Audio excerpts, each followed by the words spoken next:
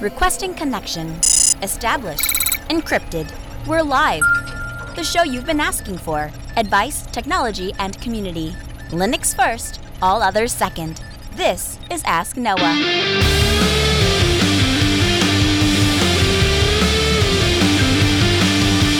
Live from Multispeed Technologies, the Ask Noah Show starts right now. This is the show where we came to do all the things on Linux they said couldn't be done and take your questions on how to do the same.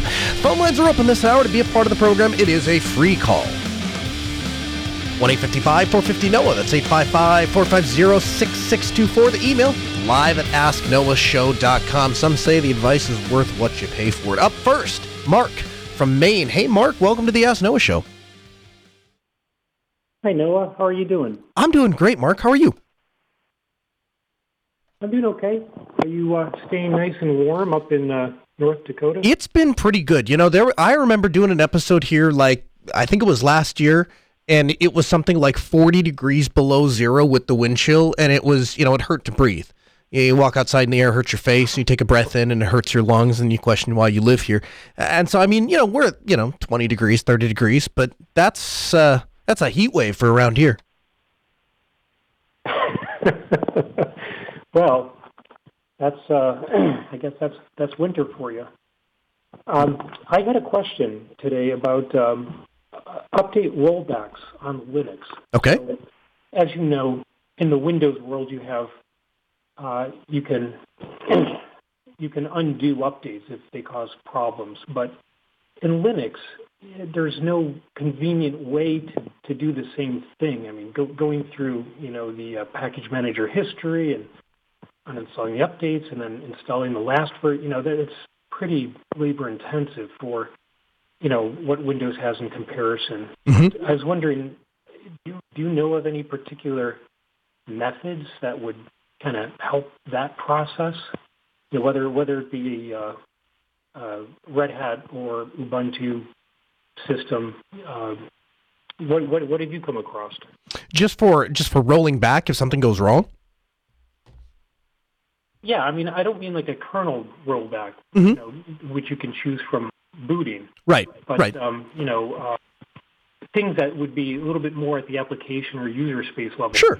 Things that get updated in that department, which a kernel rollback would not be concerned with. Yeah, absolutely. Yeah, you got a couple options. So the first and most obvious, I guess the most straightforward solution, I guess we'll call it, is snapshots, right? So if you were to use either LVM or ZFS, you can create snapshots of your system, and you can actually schedule your system to take snapshots as often as every hour.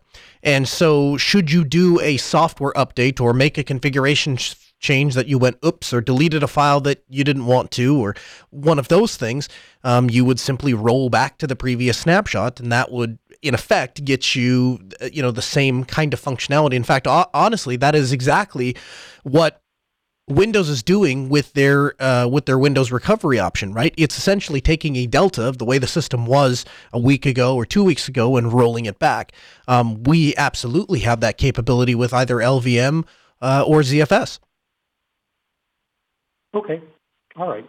The other time for a bonus question? Yeah, absolutely. I want to elaborate a little bit more. So another way that you can do it, right, is what I do. I don't bother with the snapshots because the truth is anything at the system level, it doesn't take me long to reinstall from scratch, right? Installing the base operating system is like a 10-minute deal. And reinstalling applications is maybe another 5 minutes on top of that. It's essentially a single script that runs and installs all my stuff. Where the real-time labor-intensive part, where the real laborious part is in configuration, right, and user preferences. I don't want to have to re-import my entire Thunderbird profile. I don't want to have to go set up all of the fonts and system settings and all the things that I have that make my computer mine. And so the way that I've gone about doing that is backing up my KDE configuration in my home directory. And that will get you a good long way, right? Because it's going to back up Firefox, it's going to back up all of your bookmarks and contacts, and it's going to back up Thunderbird, and all of those things will go inside of your home directory. And so if you have the home directory, like 95% of the stuff that you're going to do is going to be backed up. And the nice thing about the backing up the home directory as opposed to a snapshot is it doesn't require you to be using any particular operating system or any particular distro or any particular file system. You can do it with any distro you want. And so you can just create a cron job that tarballs up your home directory and stores it somewhere. Or you can use a number of different backup utilities like Deja Dupe that provide delta backups of a given directory, and so you kind of get the best of both worlds. You can roll back your home directory to any time. Now, obviously, that's not going to save you if you futzed up your fstab, for example, or something like that. And so in that event, the nice thing about snapshots is they truly are snapshots of your system. When you roll back to what it was yesterday or before you do an update or something like that, the ability to just roll back is phenomenal. And I personally believe that within a couple of years here, we're going to get to a point where ZFS is going to become the predominant file system on Linux. I think once they get the licensing issues sorted out, as a person who has used Ext4 and XFS and all of the different file systems to include Btrfs, there is just nothing better. And so when that happens, obviously there are going to be plenty of UI utilities and system integration utilities that crop up that take advantage of ZFS's rollback functionality, and that will probably look a lot like what Apple calls, I think, Timeshift or Time Portal or whatever, and the Windows recovery option. But yeah, go for your bonus question. Bonus question: network hardening for home networks. So. Let me bounce this off you. So changing your DNS settings to, one of those Quad 9 or something similar. One thing to help your home network. Another thing would be router using, like an OpenSense or pfSense versus, some off-the-shelf Netgear or whatnot. Aside from those, is there anything else that can help harden a home network? Yeah, well, let's clarify a little bit. The pfSense, OpenSense, Microtech, Cisco, any of the big name manufacturers that manufacture routers, certainly there are reasons to buy them, but most of them are not for security, right? pfSense, and it might be a bit of a different example because it has intrusion detection and intrusion prevention built in, or you can add it on with Suricata, right? So I mean, there is something to be said about some security hardening with certain firewall distros. That's certainly one route you can go. But for the most part, every firewall is going to do the basic job of saying, when I get traffic on any port, go ahead and reject that traffic unless I've been specifically told to pass traffic on a particular port onto the inside of a network. So that's not really where I focus when I do security consulting on any particular brand or hardware or anything like that. What we do focus on is, if you have that off-the-shelf Linksys router, how often is it being updated, and how often does Linksys release updates? So when something like Heartbleed happens, does the Belkin, whatever go-to router that Belkin made a one-off thing and basically designed for it to be thrown away after a year or so when it's not in use, that device is probably not receiving your routine updates like your Microtechs would, or like your pfSense would, or Cisco would, or any of the large name manufacturers. So we look at the update schedule and how often those are coming. The second thing you'll look at is logging, right? And so if you can get a firewall appliance that does more in-depth logging and will tell you how many people have tried to log in and how many times those have been rejected, if it was authenticated, what IP address it came from, what time it came from, those kinds of things, those are advantageous. And then the other thing that we look at when it comes to security is, how are you going to get to the inside of the network? Because almost anybody who has devices connected to the internet wants to, at some point, access them from outside the network.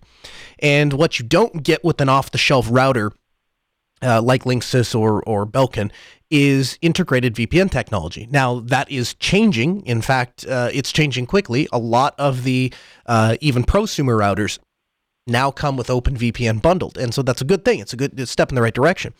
But when you're looking at those off-the-shelf routers, one of the things you look at is, can I set up some sort of VPN technology so that I can get into the network with one single door? I want as few doors open to the network as possible. And so I very much disagree with the mentality or practice of forwarding ports on the firewall to the inside of the network. I mean, unless it's an extreme example, the vast majority of devices that you're forwarding ports to on the inside of the network are usually not things that are designed to be open to the internet. And I've seen that done in industry so many times, where various different door controllers, access controllers, alarm systems, heating and air conditioning, all these things that are not really wherever designed to be put directly on the internet are being put on the internet because they're punching holes through the firewall, and we don't see it as the same thing because we think we have this firewall in between, right? And so I try to draw a lot of attention to those kinds of situations and say, hey, if you want to access this thing from the outside, set up WireGuard, set up OpenVPN, set up L2TP if you want, but set something up so that you're tunneling into the inside of the network. And then the last thing is make sure that, again, you're collecting those logs. That's great. Make sure somebody is going through them. Make sure you're paying attention to what services are running, what things are being logged. One thing that I do a lot, anytime we go into a business and they're having any sort of problem, I go and check DNS. I look at, if it's pfSense, log in and see what the DNS resolver, what it's being asked to resolve.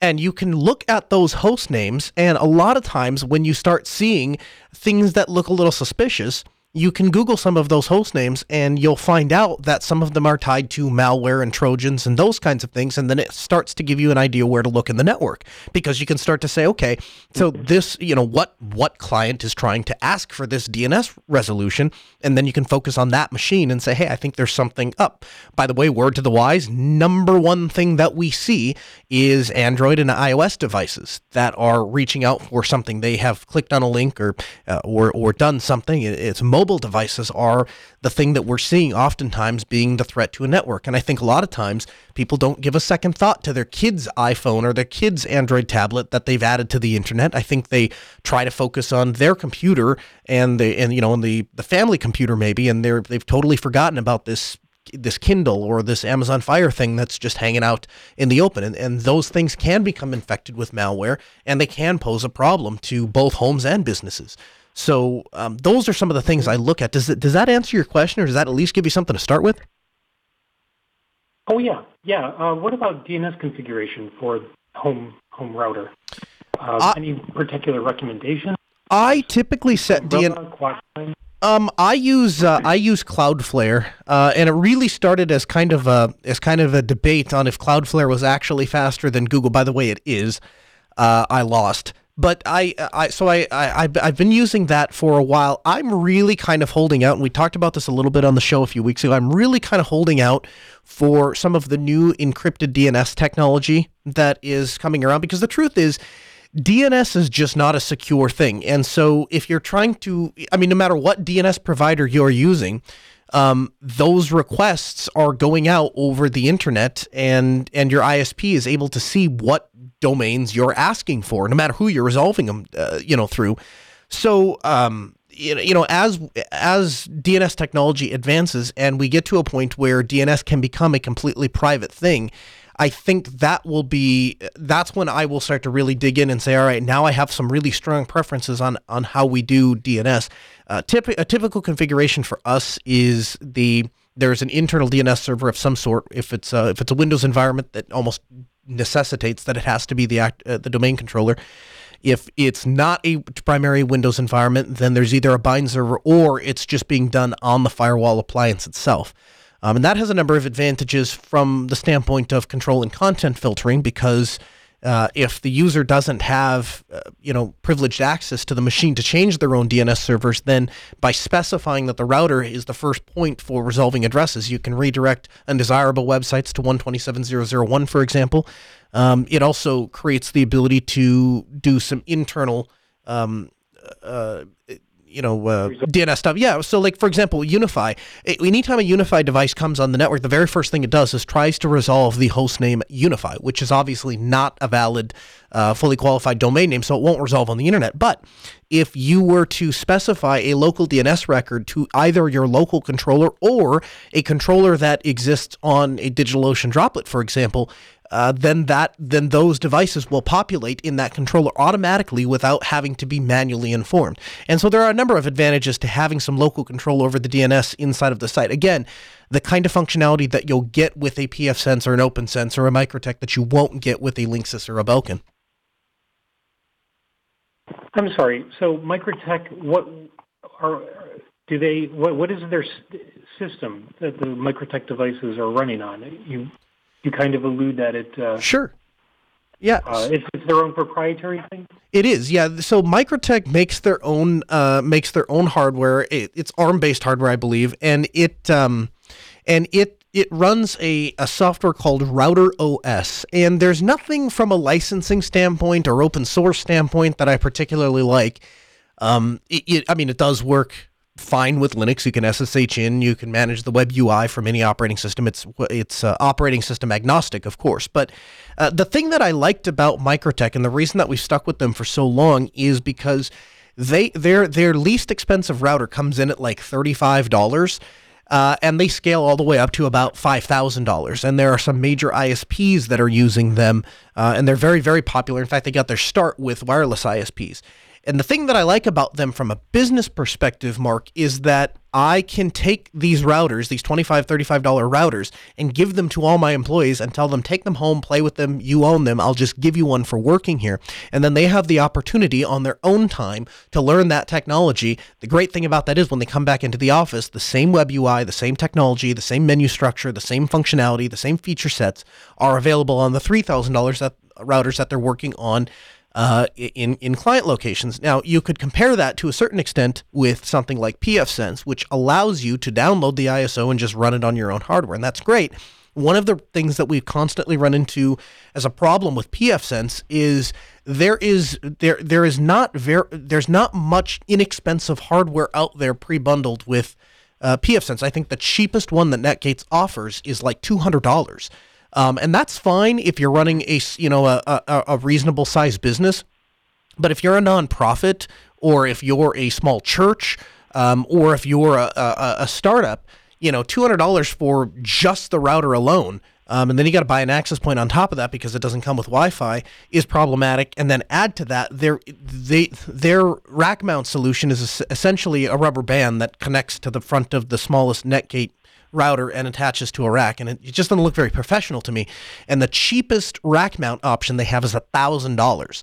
And so in those circumstances, we have either looked to the Microtech 3011, which is a 1U device that sells for about $200, and offers very comparable functionality to pfSense, or there are circumstances, if they're not doing anything particularly sophisticated with the network, that we've been able to get away with the USG. And the USG, the rack mount version anyway, sells for, I think, about $350.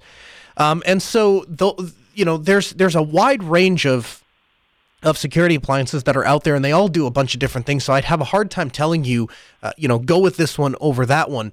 But if you're looking for a place to start, Microtech is a good place to start because they're inexpensive and they scale very well. And pfSense is a great place to start because it's a far more open platform. There's a lot more support for it out there. And you also have the ability to run it virtualized, which is very nice. Another thing that is, again, a point of contention with us and Netgate is you are not allowed to become an official pfSense retailer, Netgate retailer, if you support or install virtualized pfSense routers. And it just seems silly to me. I mean, we are literally at a point where everything is being virtualized. Why would I not want to virtualize the gateway, other than the fact that they lose money if they don't buy the gateway? So I wish I had a great answer, and you probably tell by the fact that this conversation has gone on for 5 minutes that I'm conflicted, and that I would love to have a better answer for these things. But the truth is, it's just a very competitive world, and there's a lot of really great products, and all of them have advantages and disadvantages. Well, at the end of the day, you pointed out a working system, some solutions. So sure, that's kind of the style of Linux anyway.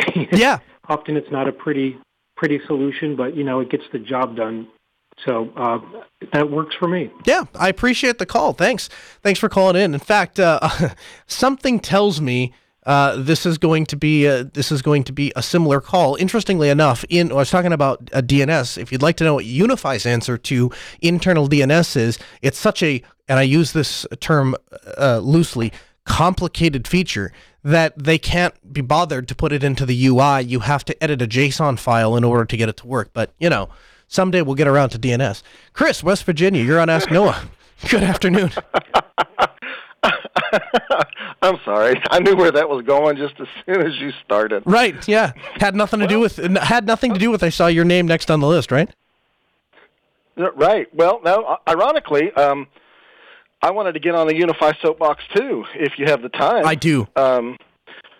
I sent you a message a couple weeks ago, and I know you are extremely busy nowadays. Did you know that UniFi started phoning home again? They changed it, huh? Well, long and the short of it is there was a controller update to version 5.13.9, and the devices started sending data back to UniFi. You can turn off the personal data in the GUI, and it's just a simple, slide this over here and we'll stop sending data. However, there is still anonymous data being tracked, and you have to create a config.properties file inside the system somewhere and put this long convoluted line that says stop sending anonymous data to, and then restart the controller. I'll tell you what's particularly frustrating about this, and again, why I'm so conflicted, because I probably sound like I have a split personality disorder talking about this stuff, but here's the truth. So I could spend the rest of the episode talking about how infuriating it is that UniFi pulls this crap, particularly because their target base audience is people in network security and people that want to own their own hardware. If we didn't, we'd all be using Marikai, right? So that's one side, right? Here's the other side of it, though. I had a client. We had a USG 4 Pro. I'm sorry, they had the regular USG. Traffic couldn't be handled by it. They wanted to go to the Pro. We said no problem. We brought in the Pro. I walked on site, and let me explain that for any of you who have not done a gateway exchange before, best case scenario is you export the config from the old router, you install the new router. At this point, the entire site is down. You log into the new router with the default IP and default credentials. You import the configuration, you restart the router, and again, best case scenario, it comes back up. Worst case scenario, you end up having to tweak, likely scenario, you have to tweak a couple little interfaces because the models didn't exactly match up, and so you have to tell everything where it matches. And worst case scenario is, for whatever reason, the config doesn't import, and you end up having to do it by scratch. Either way, best case scenario, you're looking at maybe 10 to 15 minutes to do the swap, and worst case scenario, maybe an hour, depending on how complicated the configuration is. Let me explain how the process went with the USG. I logged into the controller and I clicked forget. Then I plugged the USG Pro in and I clicked adopt. And about 41 seconds later, the entire configuration had pulled down to the USG Pro. The site was back online. It reestablished my VPN connection, site-to-site VPN connection across the city to their other remote office, because the controller is aware of both sites. And even though the public IP address had changed because I had not yet put in the static IP address, it figured it out and just, here's what we're going to do, and negotiated the connections. And I'm like, man, they're really onto something, as far as IT providers go. If you want a no-nonsense hassle, now, again, UniFi is aware of how happy I was because I'm sure they got the metrics on how fast their router came back up. But the thing is, as a managed service provider, though, there are two sides to this. I have to balance the privacy and flexibility and ownership of technology with the fact that this just works and works well and provides a good experience to the customer. And so I'm constantly balancing those things. And like I said, it makes me sound schizophrenic. You just have to build your own DNS server inside your network. Right, yeah, no problem with that. Yeah, yeah, I should totally do that for a four-person show. Anyway, I didn't mean to steal your UniFi soapbox. So they're sending data back to UniFi now. There's another one. Okay. Oh, yeah, well, and supposedly you could turn it off. And there are people who watch their routers, and they'll put the USG behind something else like a pfSense, and it will confirm that it stops sending the traffic when you put this quote unquote fix in. But seriously, why make it so you turn one slider off and you just stop sending my personal network data, kidding, but continue to send anonymous analytics? And then you have to go in with this. You have to actually create a file. The file doesn't exist. You have to create a text file and put a line in it that says stop sending anonymous analytics. Why do that? Because here's why. Because they operate on the principle that Google and Apple and Nest and Ring and everybody else operates. As long as the data isn't too personal, people won't throw that much of a fit. I think the thing that Unify in particular is missing, though, when you're selling Ring cameras, you're selling them to, and I mean this term as nicely as I can possibly mean it, idiots that don't really have any concept of what they're buying or what they're doing. They just plug it in and just expect it to work. And they downloaded the app and the camera feed got from the camera to the app, so they figure that's a success, and that's about as far as they thought into it. The difference with Unify is this entire company, the reason they are as successful as they are is because people like you and me and the rest of the do-it-yourselfers said we want an enterprise device that has enterprise performance and doesn't have an enterprise cost associated with it. And that's what Unify has delivered for the last, 10 years. So it's a bunch of people that really like to dig in and play with the stuff. And so the fact that they are assuming that people either won't care or won't notice seems very misguided to me.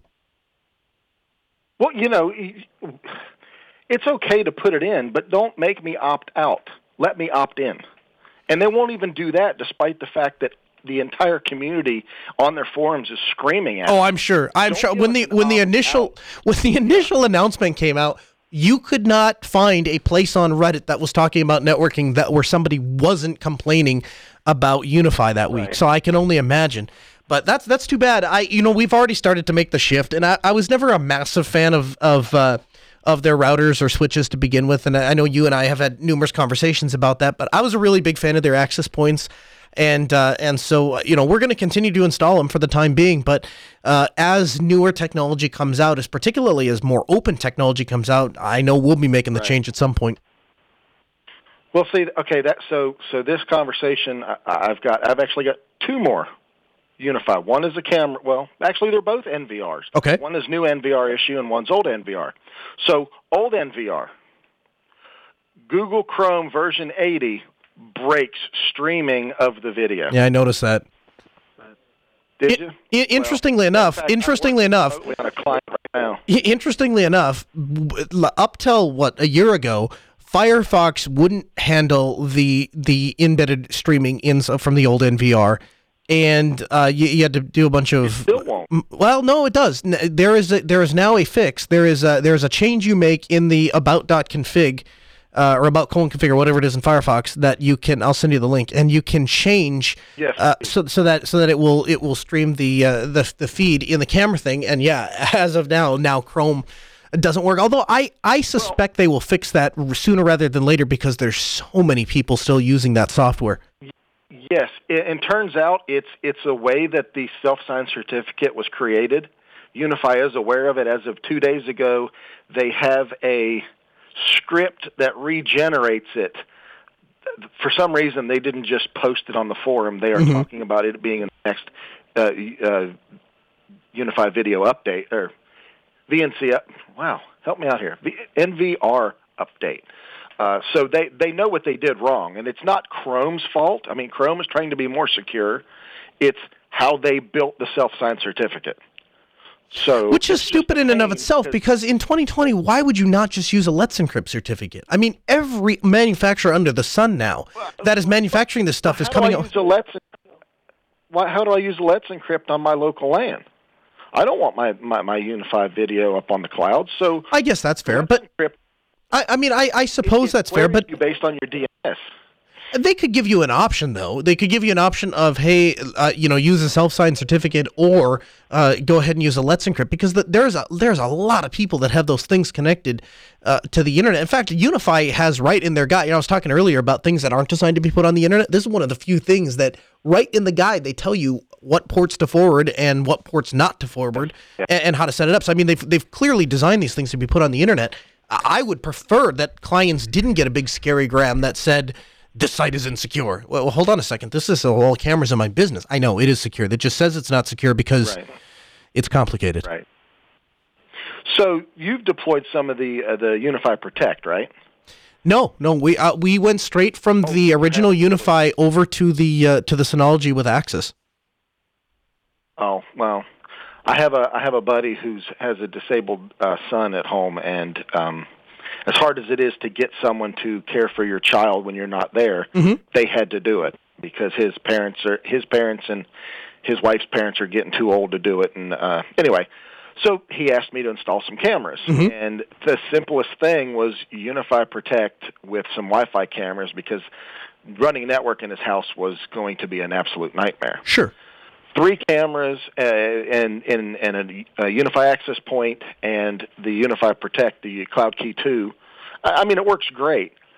The app can only work, the Unify Protect app will only work if you tie the Cloud Key to a Unify account and connect your app to the cloud.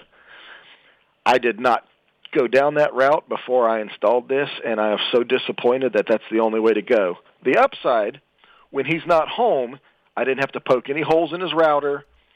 Of course, you know how how it works. It calls home and then it tunnels back. It works great, but the fact that I had to tie the home NVR to the cloud still, and it was too late. I'd already purchased the hardware. Yeah, I mean, here's the thing. If in defense of Unify with the Protect system, they are just trying to follow industry norms, right? If you look at the way that Nestcam, Dropcam, and like all of the other things, they're doing is following the industry standard, right? And at least they're only storing it, or they're not storing it on the cloud. Well, and my understanding is it doesn't store the video, right? It's just brokering the connection. Oh yeah, it's just you have to exactly. You have to create an account and it brokers a connection, but you can't use the app internally in your house without that brokered connection. So their phones technically go out to Unify and back in. Yeah, this company needs. That's. Yeah, we're going to have to. I tell you this, Altispeed Technologies will be taking a different route as soon as possible. This is ridiculous. And then the truth is, anybody that has been following Unify has seen this coming for a long ways out, right? I mean, as soon as our first clue was when they discontinued the self-installs of the Unify NVR software. Right then and there, we knew we were in trouble. And it's kind of been a downhill slide ever since. By the way, our Walter in the chat room points out that you can use Let's Encrypt on your LAN. You use the DNS challenge feature, which generates a wildcard certificate. And let'sencrypt.org/docs/challenge-types has more. We'll have that link for everyone in the show notes. Oh, okay. I've just rolled back to Chrome 79 and disabled auto updates, and we'll see where that goes until Unify gets something done. Yeah, let's hope they do. Hey, thanks for the call, man. I appreciate it. It was a good therapy session. Yeah, thanks. I appreciate it, too. Have a good one. Yeah, you too. 1-855-450-NOAH. It's 855-450-6624. The email, live@AskNoahShow.com. Joel calls from Georgia. Hey, Joel, welcome to the Ask Noah Show. How's it going, Noah? Hey, I'm doing well. How about yourself? Hanging in there, and hopefully I can bring some relief after that given therapy session by Mr. DeLuca. So, as you may remember, I called in last week with regards to my Ubuntu install issue, and yes, when I installed Budgie late last week, it was actually not as hard as I thought it was going to be, and it actually detected the hard drive, and I was able to direct it to the SATA SSD that I wanted, and I was able to go through. And also, I selected LVM just so I have that flexibility to go through that. If I was to install on top of install another distro, I have that flexibility to resize and do all that. I was recommended that by the community, so let's see where that goes. Once I have an idea of what. So clarify for this, me. What ended up being the problem? I don't know if it was I think it was just I think it was just me not going to the next step on the install or something, or maybe it's the installer on Budgie being different than being different than other Ubuntu derivatives. But just wouldn't locate that drive. Yeah. So I just went to the next step, and I think I probably panicked before I went further into the process. So. Well, cool, man. Yeah, you know what? Hey, who complains about easy solutions, right? Yeah, and yeah, it's pretty understandable. And while I'm on the topic of Budgie, there's one element in Budgie that I really, really love about it, and that's the Raven sidebar and its widgets, and specifically the widget that allows you to see and or select your microphone if you're plugging in a headset or something into your laptop. I was wondering if there was any similar sidebar paradigm for any other desktop environment, such as KDE or any other, or if there's like a Qt based solution that could compensate for that. If I were to switch again to a different DE, or if you knew of any workflow that was similar. I don't know of any sidebar for audio in KDE anyway. There's obviously you could search for various widgets, and I know that like the audio switching and stuff has a widget. But as far as the inputs and whatnot, and I'm not sure how you'd handle that. Although just last week I learned that Michael Tennell actually taught me how to configure some global shortcuts so I can set keyboard shortcuts, and not only does it mute and unmute the microphone or mute and unmute the speakers and all of that, but it also brings up a little on-screen display thing that shows what's happening, and so that's kind of cool. I would totally like that resource. Did he share that in a public post or something like that? He didn't, but I will. I'll throw it in the show notes this week, and I'll throw that in there, and you can reference it that way. I really do appreciate it. Also, I got one more thing that's sure. Sort of a query to you. Mm-hmm. Do you think 5G is total fluff, or yes. do you think has a future? And do you think if there was enough funding and the PinePhone were to get some sort of interest in it, would they pursue an upgrade path to 5G possibly? They might. Here's the thing that you have to understand, and the 3G, 4G, 5G, you have to, if you actually go look at the standard for 4G, I think it's something like 100 megabits per second is what the standard calls for. And 1 gigabit per second for low mobility communication.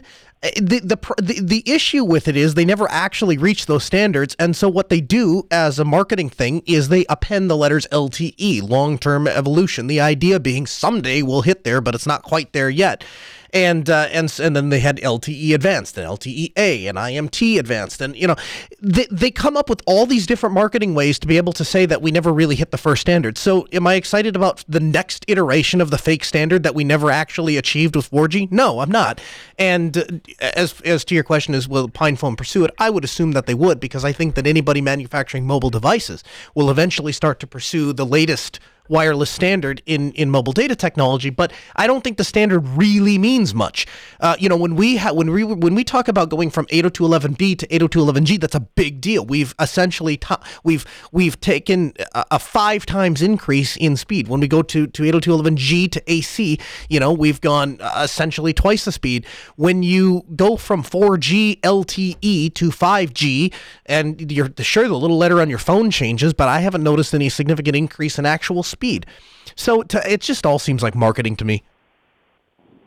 Okay, yeah. Although I've seen a lot of things that, but that's just anecdotal evidence. I've seen some people show they have data throughput that's a little bit faster, and I'm sure they're using benchmarks such as HD video, mm-hmm. Streaming HD video on mobile data connection and stuff like that. And also the possibility of having the mobile computing with the recent Qualcomm chips for laptops that are the Qualcomm. I'm not sure if you've heard of the 8CX chips or anything like that. Yeah.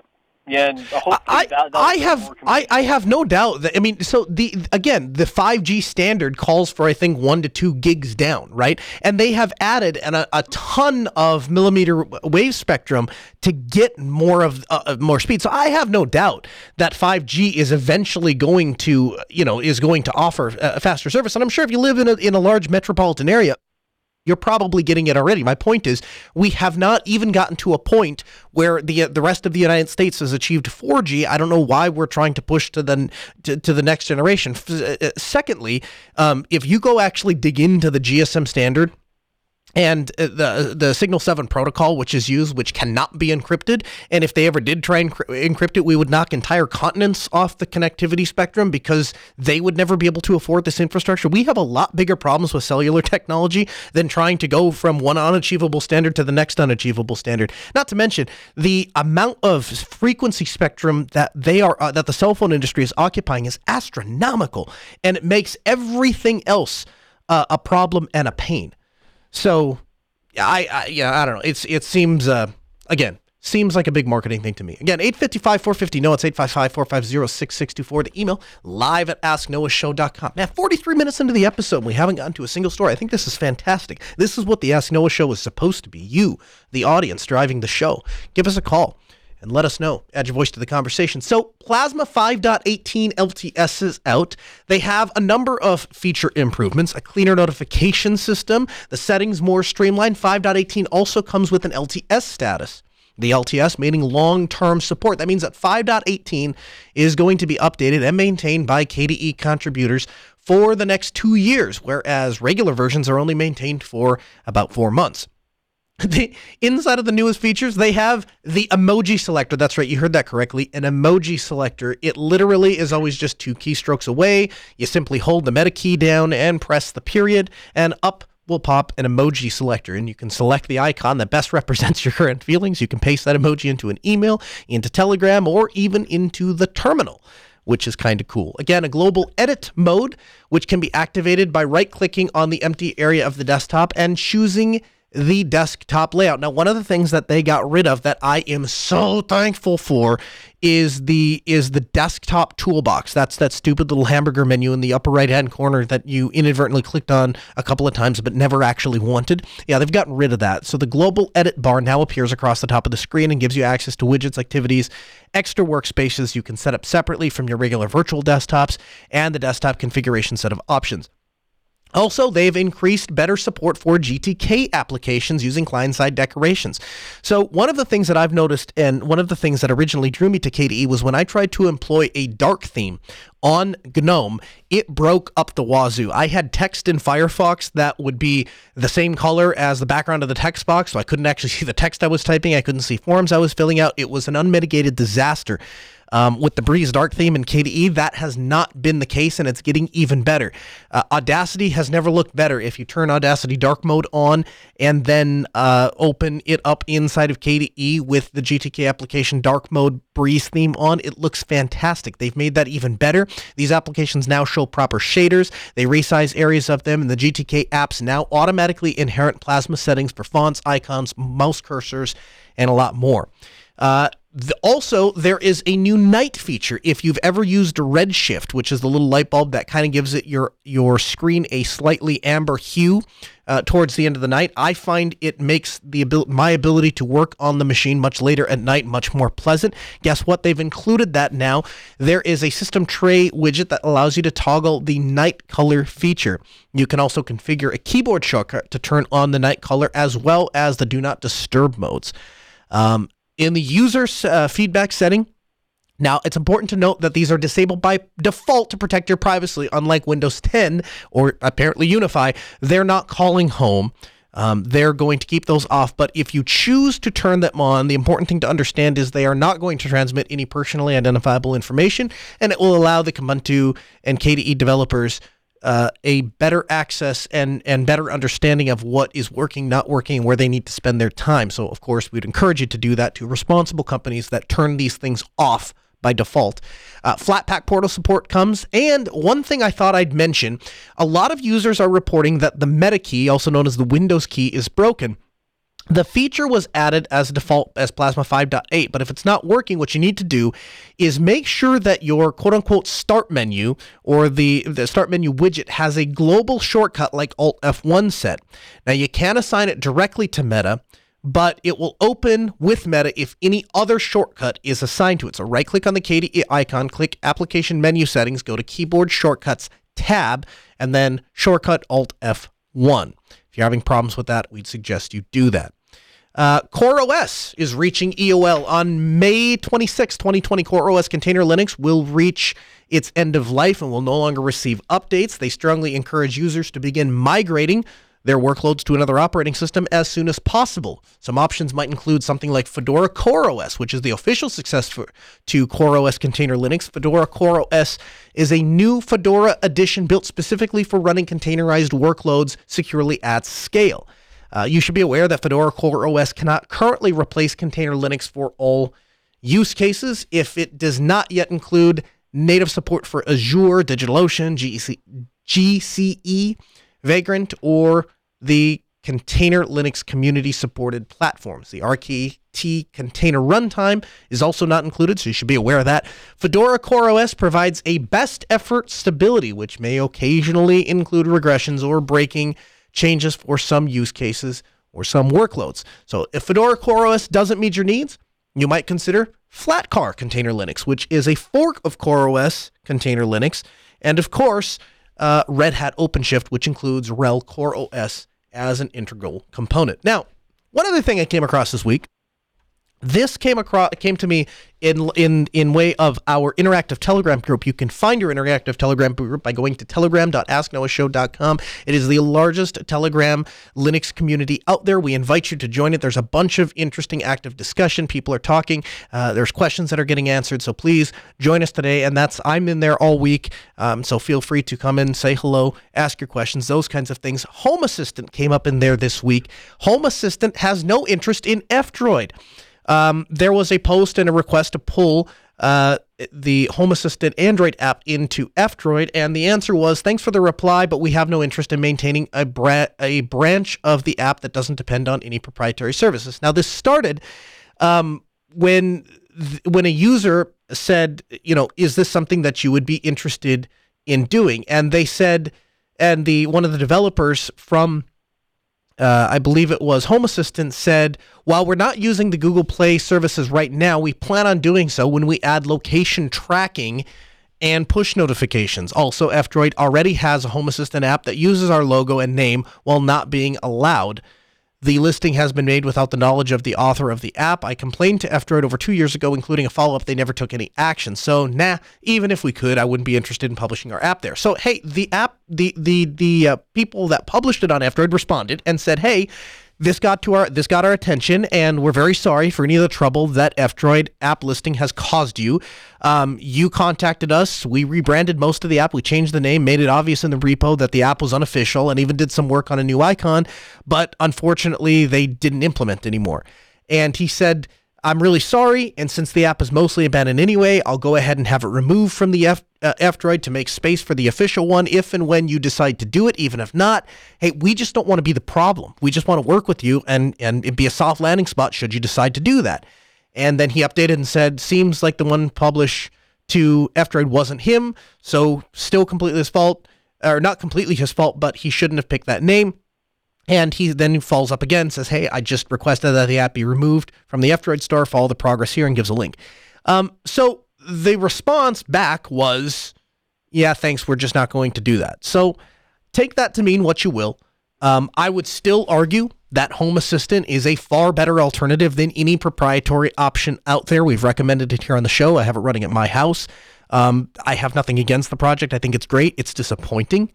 It is frustrating that they don't take F-Droid seriously, and that a group of people who are using their product specifically to get away from large companies like Google and Apple, they have no interest in maintaining an application on a store that isn't tied to Google Play services. So that's obviously a poor decision on their part, and I think reflects poorly on their values, but that's my opinion, and I still appreciate the hard work that they've done, and I still think it's the best option out there. Even when you look at something like Open Home Assistant or whatever the alternative is, I just think Home Assistant is much easier and straightforward to get up and running. Hey, I want to talk to you about some news. I alluded to this last week. I have had a hard time keeping my mouth shut the entire episode. we have been getting more traffic than we ever thought possible over at linuxdelta.com. So a huge thanks to Kapavik and the rest of the development team for that resource. And of course, thank you to you, the community, and everybody who submitted a review, read a review, promoted a review, looked at a review, used a review for something. I have found that the things I have learned from linuxdelta.com have been incredible. I am going to give OpenSUSE a spin, not because it's anything I've ever been drawn to in the past, but because it is the number one rated desktop operating system on linuxdelta.com. And that says something because there are literally thousands of people that are visiting that site. And so we're going to continue to grow and expand that site. And many of the things that we want to do will encompass the community. But one of the things that I think is so important about this show and Linux Delta is it's primarily comprised of people who want to share information about learning and or troubleshooting. And how-to guides and videos have always been difficult because they basically require constant updating. If I release a how-to video or a how-to guide on how to install something on one particular version, when the next version of Ubuntu comes out, obviously things are going to tweak a little bit. And if updates aren't made to that, then those guides become outdated. And how many times have you followed a tutorial only to get to one place and then it doesn't work? And so you go out and look for a different tutorial, but now you're halfway through, and so you got to kind of piecemeal together. And eventually you get it to work, but now you've used 5 different guides to get your server to work. And so if you ever had to go back and do it a second time, it's just going to be a pain. How many of you have seen a tutorial written with just an outright glaring error? And you look at it and you go, well, that's not going to work because they left the $sign in, when they were trying to signify the bash shell or something. And that's why that thing's not working. You go and correct it. It's fine. But now the next person that finds it still has that problem.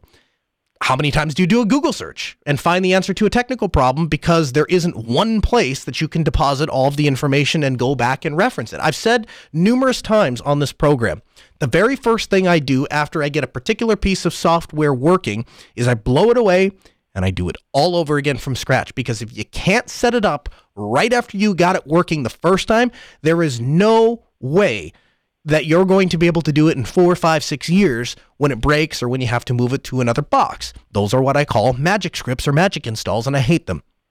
The way that I make that work, meticulous notes on every single step I do. Monkey see, monkey do, step by step, copy and paste, practically a script. If you follow any of my documentation, you need not understand what each command does. You just have to follow the order and you will get a working box at the end, because that's how I write my documentation. And anybody who has ever worked for me learns sooner or later, at some great frustration to them, that's how I expect them to write documentation. I don't want to have to think. I don't want to have to go look. I don't want to have to go to external resources. I just want to do.